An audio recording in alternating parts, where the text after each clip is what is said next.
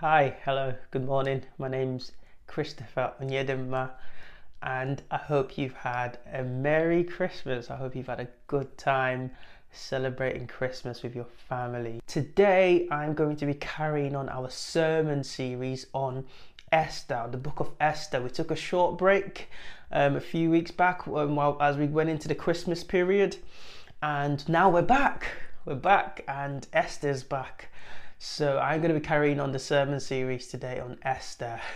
It's my first time, my first sermon at Jubilee, so I pray that God speaks to me for you guys this morning. And so I just want to start by saying 2020, what a year. What a year we've had. Who could have anticipated it? You know, I remember at the beginning of the year, I was sent home from work and I was told, go and work from home and we'll see you back in a few months. But here we are 9 months later, and working from home has become more widely acceptable, you know, and we have Zoom church, and I'm able to bring you this message from the comforts of my own home. How amazing is that? And you see, through this year, through all the challenges that we've been through, from COVID-19, lockdowns, to the Black Lives Matter protests and protests across other countries or other nations, the US elections. There's been so many things that has come at us this year. And when we look back at this year, actually, we might think, what a disaster. 2020, what a year. That was a total write-off. I don't want to remember it. As we go into the new year, 2021, we might look back and think, I want to put 2020 behind me. What a disaster of a year. But you see, what I want to do today is, through the book of Esther, is help us see and understand how God is at work, even in these challenging circumstances. See, I believe that although it's been an unusual year for most, but God has been doing things. And so far we've been learning about the Jewish people in the Bible, in the book of Esther, and what we've seen through this chapter is God's heart for his people, a father's heart for his children. And as Gavin kindly shared with us a few weeks back, when we looked at Esther chapter 2, he says it's important that we see ourselves as part of this bigger picture, this biblical history of God's people. The story of the Jewish people is our story. And so as we carry on, I'm just going to give you a quick background on where we're at up until now. We encountered a guy called Mordecai. Mordecai, who is of a family of Jews, descendants of Jew, who lives in a city, in the Persian Empire, in the city of Shush. Now Mordecai lived with his cousin Esther, who the Bible says he raised as his own daughter. We then have the king, King Xerxes, who was looking for a new queen at the time, and out of many young women, the king chose Esther to be his new queen. The Bible says she pleased him and won his favour. And so with that, we have Esther now being made queen. We then have a situation where there's a guy called Haman. Haman was second in command to the king. He meets Mordecai. Haman, in his position, demanded respect, demanded people to bow down to him. And when he meets Mordecai, Mordecai refuses to bow down to him. And as a result of this, Haman decides he wanted to authorize the killing of all of the Jewish people. You see, this brought fear, this brought grief to the Jewish people in the Persian Empire at the time. And then we have Esther approach the king and plead for the mercy of their people, the Jewish people. And so today I'm going to be picking up from Esther chapter 6. So let's read Esther chapter 6. That night the king could not sleep. So he ordered the book of Chronicles, the record of his reign, to be brought and read to him. It was found recorded there that Mordecai had exposed Bigthana and Teresh, two of the king's officials who guarded the doorway, who had conspired to assassinate King Xerxes. "What honor and recognition has Mordecai received for this?" the king asked. "Nothing has been done for him," his attendants answered. The king said, "Who is in the courts?" Now Haman had just entered the outer courts of the palace to speak to the king about impaling Mordecai on a pole that he had just set up for him. His attendants answered, "Haman is standing in the courts. Bring him in." The king ordered. When Haman entered, the king asked him, "What should be done for the man the king delights to honor?" And so he answered the king. Now Haman thought of himself, "Who is there that the king would rather honor than me?" And so he answered the king, "For the man the king delights to honor, have them bring a royal robe the king has worn, a horse that the king has ridden, one with a royal crest placed on its head. Then let the robe and horse be entrusted to one of the king's most noble princes. Let them robe the man the king delights to honor and lead him on the horse through the city streets, proclaiming before him, 'This is what is done for the man the king delights to honor.'" "Go at once," the king commanded Haman. "Get the robe and horse and do just as you have suggested for Mordecai, the Jew who sits at the king's gates. Do not neglect anything that you have recommended." And so Haman got the robe and the horse. He robed Mordecai and led him on horseback through the city streets, proclaiming before him, "This is what is done for the man the king delights to honor." Afterwards, Mordecai returned to the king's gates, but Haman rushed home with his head covered in grief. He told Zeresh, his wife, and all his friends everything that had happened to him. His advisors and his wife, Zeresh, said to him, "Since Mordecai, before whom your downfall has started, is of Jewish origin, you cannot stand against him. You will surely come to ruins." While they were still talking, the king's eunuchs arrived and hurried Haman away to the banquet Esther had prepared. So that's Esther chapter 6. And you see, one message I want to bring to you today through this chapter is that God is our protector. God will protect his people. You see, as Christians, I believe that we should not question or doubt that God is in control. We mustn't doubt or question that our God is faithful and in control. You see, sometimes God works in signs, miracles. We read in the story of Moses how an angel of the Lord appeared to him in flames of fire within a bush. But also, God works in the very protection, guidance and care for us in times where it might not be so evident. You see, sometimes what is important is that we know and have faith in God's sovereignty, even in times where we can't see it. Now, what does this mean? Colossians chapter 1 verse 16, God created all things and holds all things together, both in heaven and on earth, both visible and invisible. The well-known statistics in the whole book of Esther is that God's name isn't mentioned once. But let's look closely. Let's look closely at how God's protection was over his people. In the first verse of chapter 6 we read, "That night the king could not sleep." You see, at first glance we might look at this and gloss over it. It's really easy for us to just gloss over this part. My daughter Nellie, at the moment, she has to have a book read to her at bedtime every night. Night after night without fail, we have to have a book and we have to read it to her. Sometimes the same book night after night.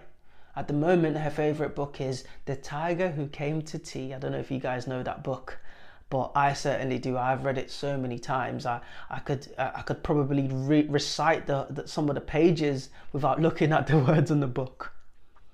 King Xerxes was having a sleepless night. And you see, he decided to read the chronicles of his reign. And so him being the important king he is, he thought, I won't read it myself. I'll have somebody read it to me. And of all the books he could choose, he picked the records of his reign. You see, it's easy for us to gloss over what's happening here. It's really easy. He's just having a sleepless night. He's having a book read to him, and hopefully he'll fall asleep. But you see, this situation, what might look like a coincidence, is actually God's hand over that situation, over that very situation. It's God's master plan. His plan to prosper you, his plan to rescue you, his plan to protect you coming together. This wasn't no coincidence. As we read further, we see that as the king begins to read his story, he discovers how Mordecai had saved his life. See, this part really spoke to me, because of all the records that could have been read in that book, whoever was reading to the king at this time decided to read the story about Mordecai. And yet again, not a coincidence. God's hand was in this very situation. We mustn't miss it. We can go as far as saying God woke the king up that night. God brought Mordecai's case to light. And you see, to us, this might look like a very small, insignificant moment. But in the bigger picture, it's all part of God's orchestrated plan to protect us, to prosper his people. And you see, what follows after this bedtime story that the king was having was the defining moment of all of the Jewish people in the Persian Empire, in the city of Shush. We see in verse 3 to 9, we see how from what the king had read, he decides to honor Mordecai. And the same man who wanted to kill Mordecai is tasked with preparing his royal parade. You see, in our lives, there will be moments, situations where we're thinking, God, where are you? What's happening? If we think about Mordecai in this situation, in this particular story, you would have had no idea. No clue. 1 minute he's in danger. He's scared. He's mourning for his life. He's got sackcloth on him at the king's gates, fasting, praying, planning on how he could change the situation. But then on the next minute, he's being clothed in royal robes, paraded on a horseback through the streets and being honoured by the king. This is all God's plan. This is God's timing. And you see, I want to encourage you today to trust in God. Trust in his protection. Have faith that he's in control and he's working in your life. Romans 8:28. And we know that in all things God works for the good of those who love him, who have been called according to his purpose.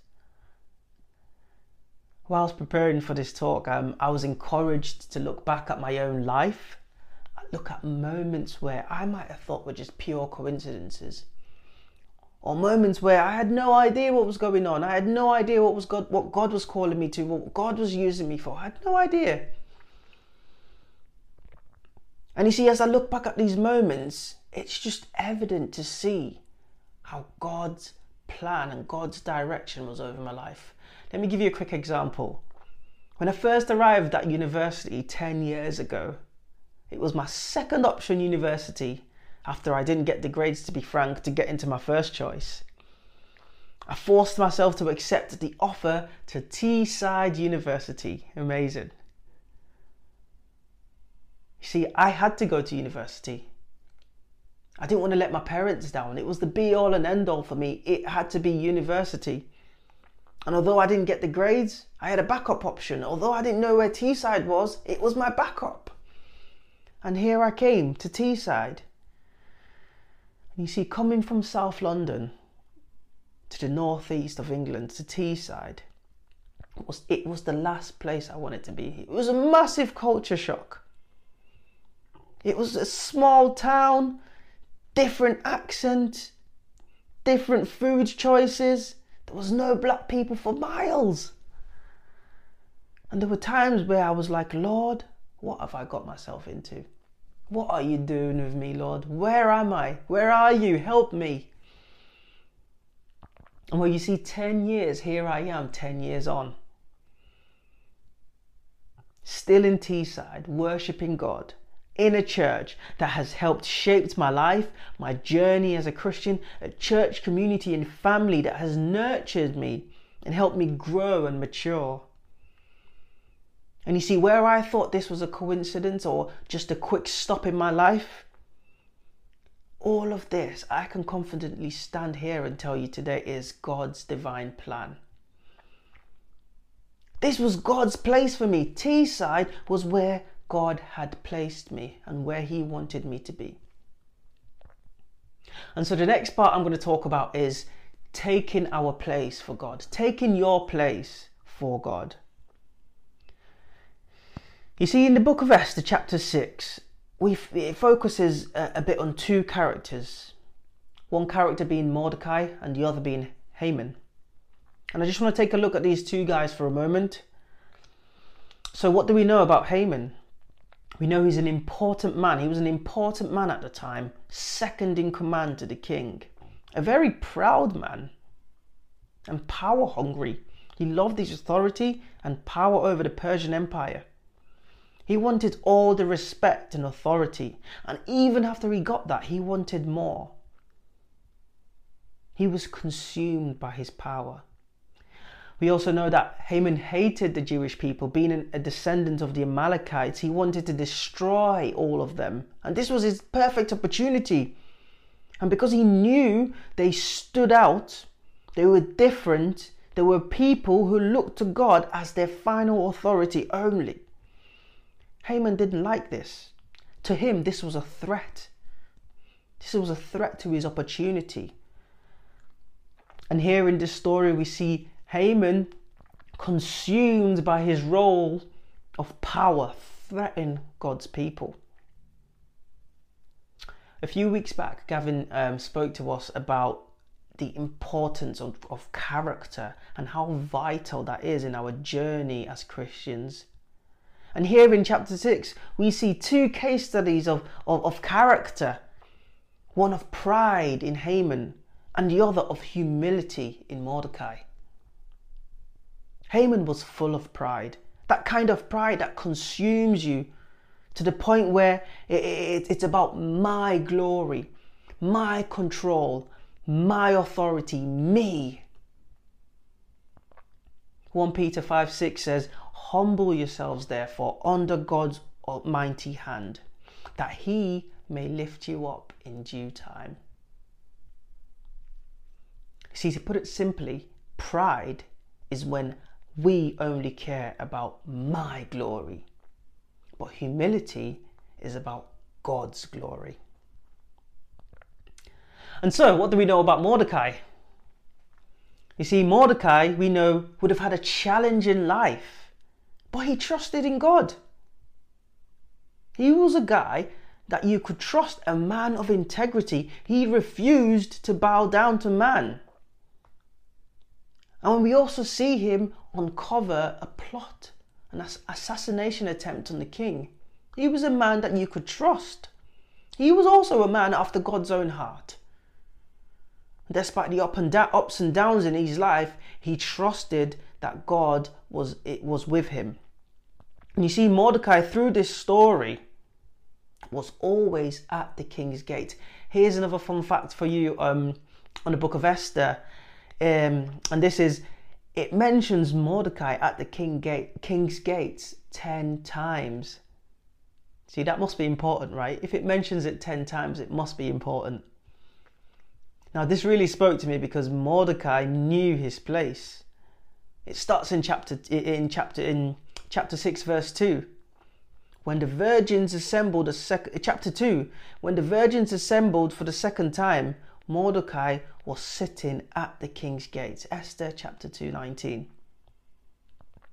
You see, whilst the celebration and banqueting were going on for his cousin, the new queen, He was at the king's gates.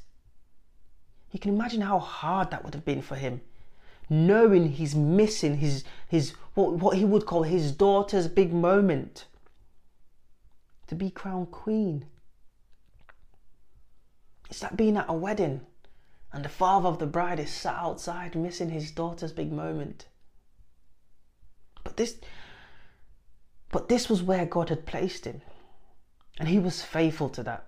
He trusted that God was working and using him in that very spot, that place.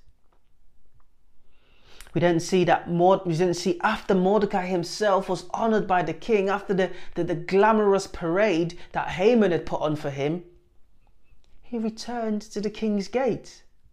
King's gate again. Must be important, right? You see, Mordecai knew his place. Mordecai knew where God had called him to be, and he honored God with that. He didn't allow the recognition to alter his duty and practice of a life committed to God. And for Mordecai, he wanted to honor God in whatever situation or position he was placed in.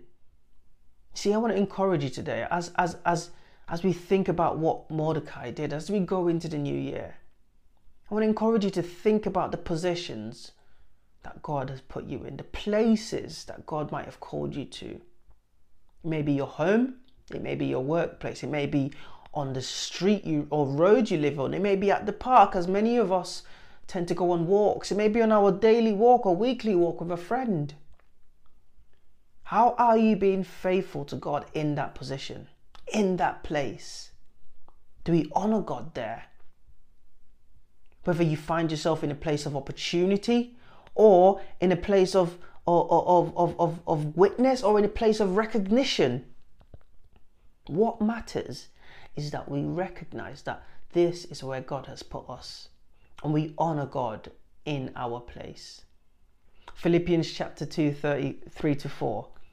Do nothing out of selfish ambition or empty pride, but in humility consider others more important than yourselves. Each of you should look not only to your own interests, but also to the interests of others.